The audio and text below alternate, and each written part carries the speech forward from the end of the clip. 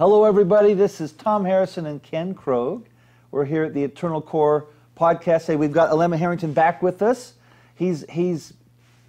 I'm grateful. He's willing to share his own story. And this is you and your twin brother, I understand, growing up in Hawaii. Yeah, we're at Punahou High School, which, by the way, is the same high school as Barack Obama. Oh, wow. And also Steve Case, who was the founder of AOL, and Al Harrington, who's my father and an actor on Hawaii Five-0. And we're fortunate to grow up in Hawaii on Oahu. And people always ask if you're born in Hawaii, like, oh, you were on the North Shore? And no, we weren't on the North Shore. Got plenty of family on the North Shore, but we grew up on the town side, behind the valley behind the University of Hawaii is where we grew up. So yeah, my brother was a quarterback and I was a running back at BYU. I came out of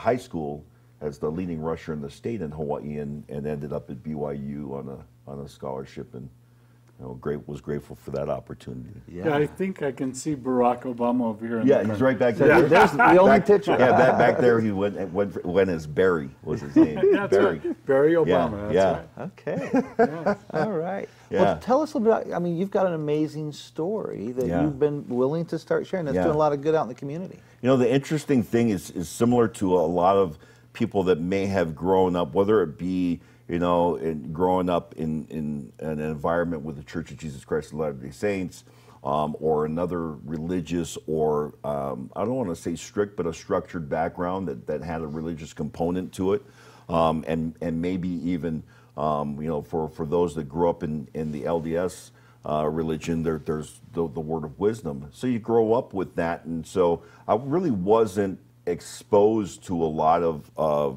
drugs, alcohol, and even growing up in Hawaii, and everybody thinks that, oh, you're in Hawaii, everybody's smoking weed in Hawaii, and it's not necessarily the case, right? And so I grew up, and I wasn't, I grew up in the church, and I grew up in that structure, and that doesn't mean that I didn't have moments where I experimented or different things that happened, but I didn't grow up drinking and having some of the things that some kids might experience in high school.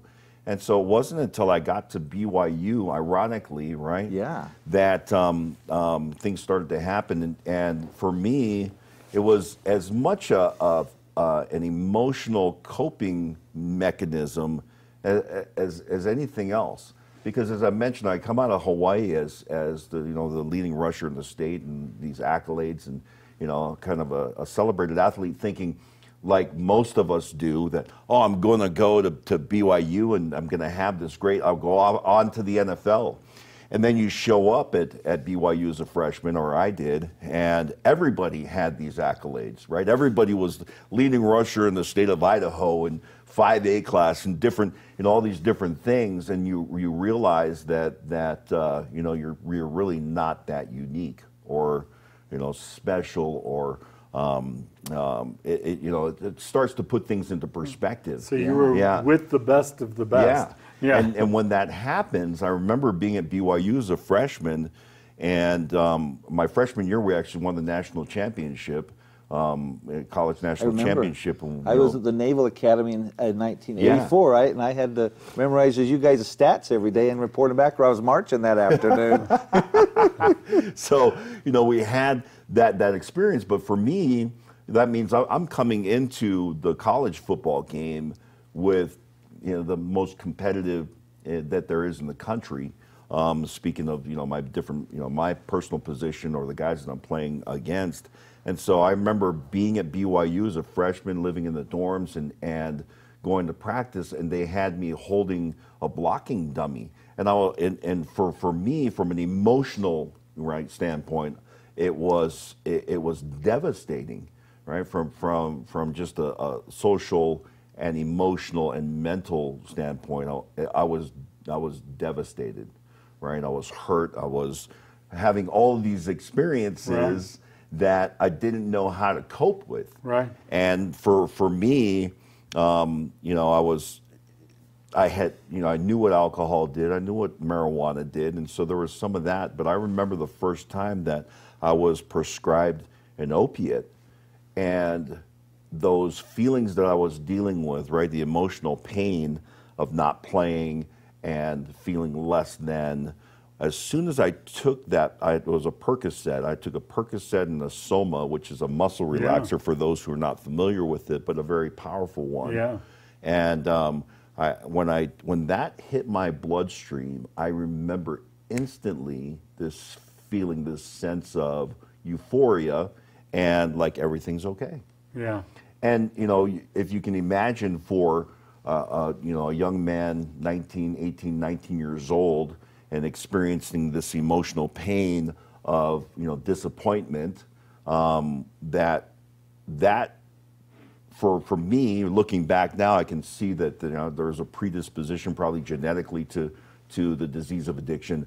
That affected me so powerfully that I think that it made this indelible imprint in my mind. Like, this is the answer. Right. Not just to your physical pain, because I don't even remember why it was prescribed, because opiates obviously are prescribed physical pain, and muscle relaxers to aid in recovery of an injury. Pulled your back or something. Yeah. They used to give them out much easier than they. And so that started a pattern for me of resorting to the chemicals to deal with my emotional pain, that lasted for many, many years. After my sophomore season, I had a major back injury, and it coincided with another emotionally painful and maybe even traumatic experience for me, which interestingly enough was, this partner of mine, right? I call him my partner from the womb, my twin brother.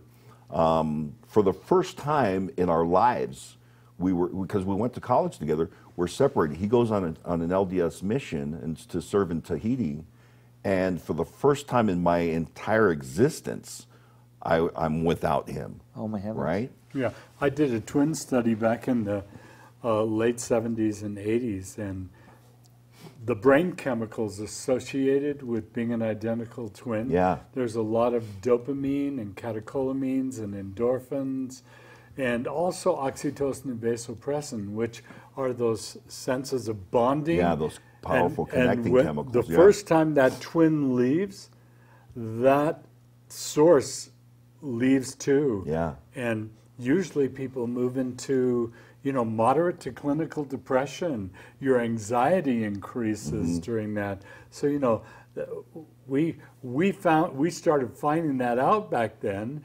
Of wow, there's this huge chemical difference neurochemically in the brain when they lose. So you're probably just going, what the heck is happening to me? And nobody could explain it. Yeah, and really, to a large degree, kind of unaware that was probably a source of some of this emotional pain, coupled with, again, the struggles that I was having, whether or not I was going to play, because so much of an athlete's identity is wrapped up in that, right?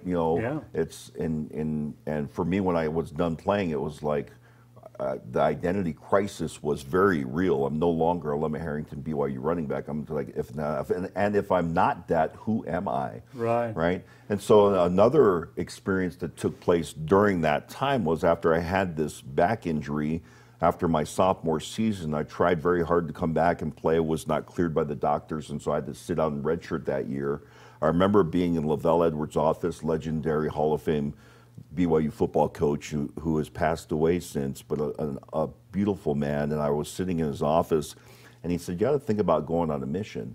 At that time, to be very frank, I was nowhere, near worthy to be going on a mission. And I don't often share this story, but I occasionally do. I went back to Hawaii, and as was home for a period of vacation, and I met with my bishop and my stake president, and I remember my stake president encouraging me. He said, he was asking me, "Do you want to go on a mission?" I said, "I don't think so." And he said, "I want you to pray about it." And I remember I went home and I prayed about it, and I received an answer, and it was powerful, a very powerful inspiration, like, Alumni, you need to go on a mission. And I remember going back to his office the next week, and he said, "Did you pray about it?" I said, "Yeah." And he said, "And what?" And I said, "No, I didn't, nothing." And so, you know, if you can, and you know, I think we can, you know, understand the pain, the shame that comes with the denial of that, right?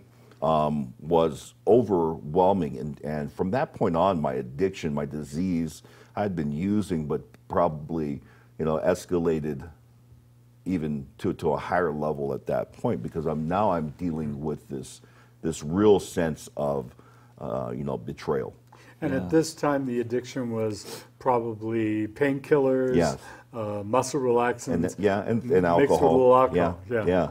And you know, and continues to escalate because I'm using, you know, painkillers heavily, and for those that are unaware of the physical component of this, you become physically dependent. And there's a difference between physical dependence and addiction. Many people can be on a medication for a period of time, become physically dependent, but haven't crossed over into the brain disease of addiction.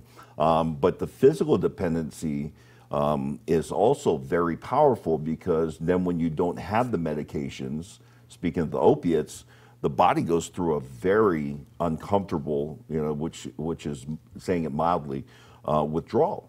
And so for me, I've become so physically dependent on it that if I had, you know, were to go 12 hours or so, I'd start to, without the medication, I'd start to get physically ill. Right. And those chemicals, those natural brain chemicals, start diminishing quite significantly. So your natural because dopamine, it goes, I don't need to do this because he's creating this, and so we're not getting that, which, and so it makes it even worse.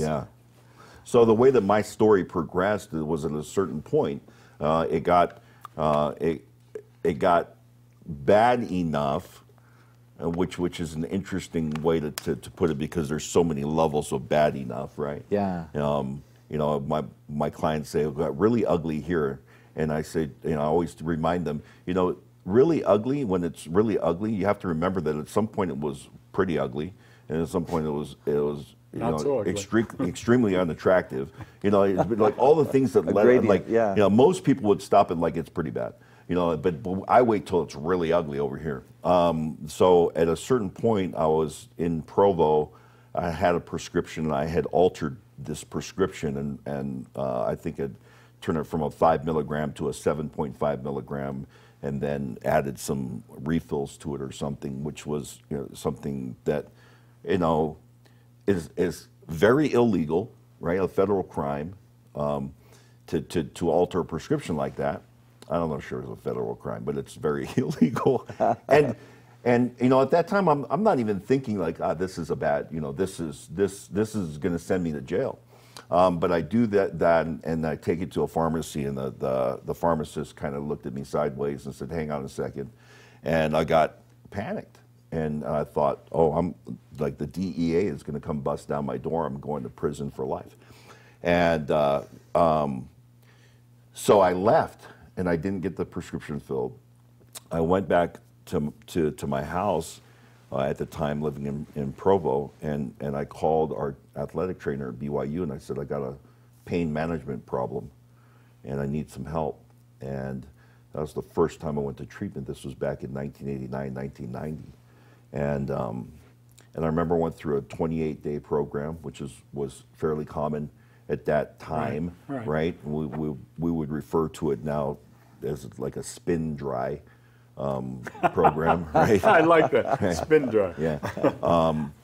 And you know, I was introduced to some of the recovery principles, but I wasn't ready. I didn't really think I was an addict. I didn't think that I had I wasn't stealing people's prescriptions, right? I wasn't doing some of the things I saw other guys doing, that those guys have a problem. I had a pain management problem in my mind. And my problem was that I didn't have enough medication, right?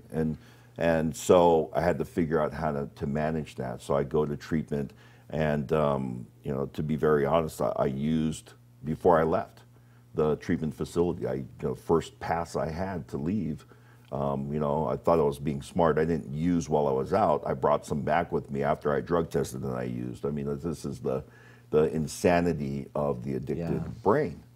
And so that was the first treatment. It wasn't until my 5th treatment and losing my family. I had a young daughter at that time who's now 26 and was married, and my wife had found out and was leaving me and moved back to Hawaii. And I finally got a treatment at a facility that was all about this, you know, cognitive plus spiritual approach. I mean, this kind of a holistic approach to the healing of the disease of addiction. And that's where I finally was able to get some help. Wow. You know, and you know, the story continues from there, because I was sober for 8 years and ended up back here in the state of Utah working for Channel 5. And then in the middle of the Olympics, 2002, I was going off the deep end on a run, bender, whatever you want to refer to it as, but which eventually had me down at Pioneer Park buying heroin, and then eventually back to treatment again in Hawaii, having lost my job at Channel 5.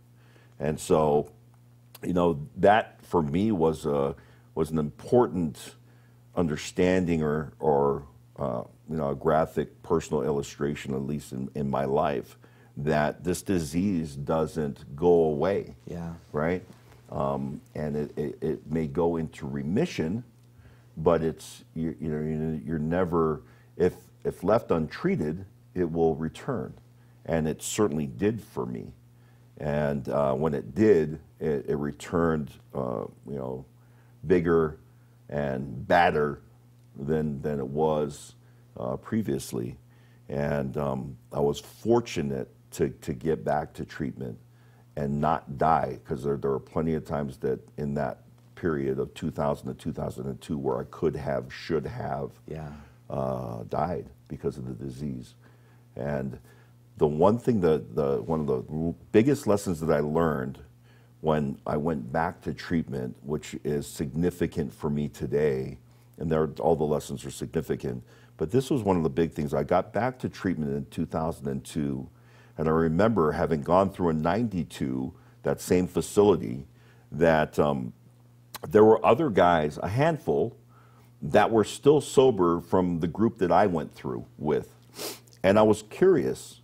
I'm like, what did these guys do that I didn't do? I had elders quorum president, I was active in church, I had all these things going on. And I was, you know, wondering, like, what separated them from me and their success from me being able to maintain my sobriety. And the thing that I discovered, one of the commonalities was that all of the men that were still sober were actively engaged and involved in recovery, meaning that they were working with other alcoholics and addicts. And so when I came out of treatment that time, I made this commitment, like, I'm going to do that. And for the years that I did that, I remained sober. There were times when I didn't do that and I struggled, and I'd go back to, you know, an outpatient treatment. That's actually part of the 12-step process, isn't it? Yes, which is step 12, which is to carry the message. And, you know, the powerful part of that, and I shared this with my group yesterday morning in residential at Renaissance Ranch, was the fact that Bill and Bob, the founders of AA, they were working with a doctor, Dr. Silkworth, who was a expert in the field of alcoholism at the time. And Dr. Silkworth's, his observation was there was a certain category of alcoholic that was hopeless, like in spite of all the belladonna therapies and the different therapies that were available at the time, which were groundbreaking at that time. Mm-hmm. There were a category of alcoholics that were not responding to that. But he had a group that were recovering in spite of this hopeless diagnosis of being a hopeless alcoholic, which means that they would continue to drink in spite of the consequences, the negative consequences. But this group that was successful was this small group that would come in and share their message with other alcoholics that were in his facility. And he said, this is the observation. The people that they shared their message with, not all of them stayed sober, but these guys did, right? Which ends up becoming this, important part That's of powerful. the program, which is to carry the message. And if you want to keep it, give it away, right? Which is an ancient gospel principle. Yes. So, yeah. And also when we share it, when we proclaim it, we then trigger processes in our brain that says you have to live up to that which you're projecting. So it gives you an internal cause to maintain the sobriety. When you're not doing that, there's not that connection. So it has a very strong neurochemical structure too, because anytime we proclaim something, then we feel we have to live up to the proclamation. Yeah. Holds us to our better self. Yeah. And then, we hear this all the time, the best way to learn is to teach, right? And so it reinforces these principles in our own minds. And, one of the other powerful components of it is the human brain has this natural tendency to forget or to minimize, right? Yes. Especially painful experiences. Yeah. And it does that in part for our survival. And so the important thing for me has been, like, let me remember and never forget the painful experiences that I've gone through and the miracle of my recovery. And part of that remembrance is when I see the newcomer come in, when I see the new guy stumbling into treatment at Renaissance Ranch, right? Which is the way that normally we come into treatment, when we don't come in healthy and strong and excited. Sure. It's like, hey, what's next? We stumble in there. And so every time that happens, I see myself, I'm like, man, but for the grace of God, right? That old saying.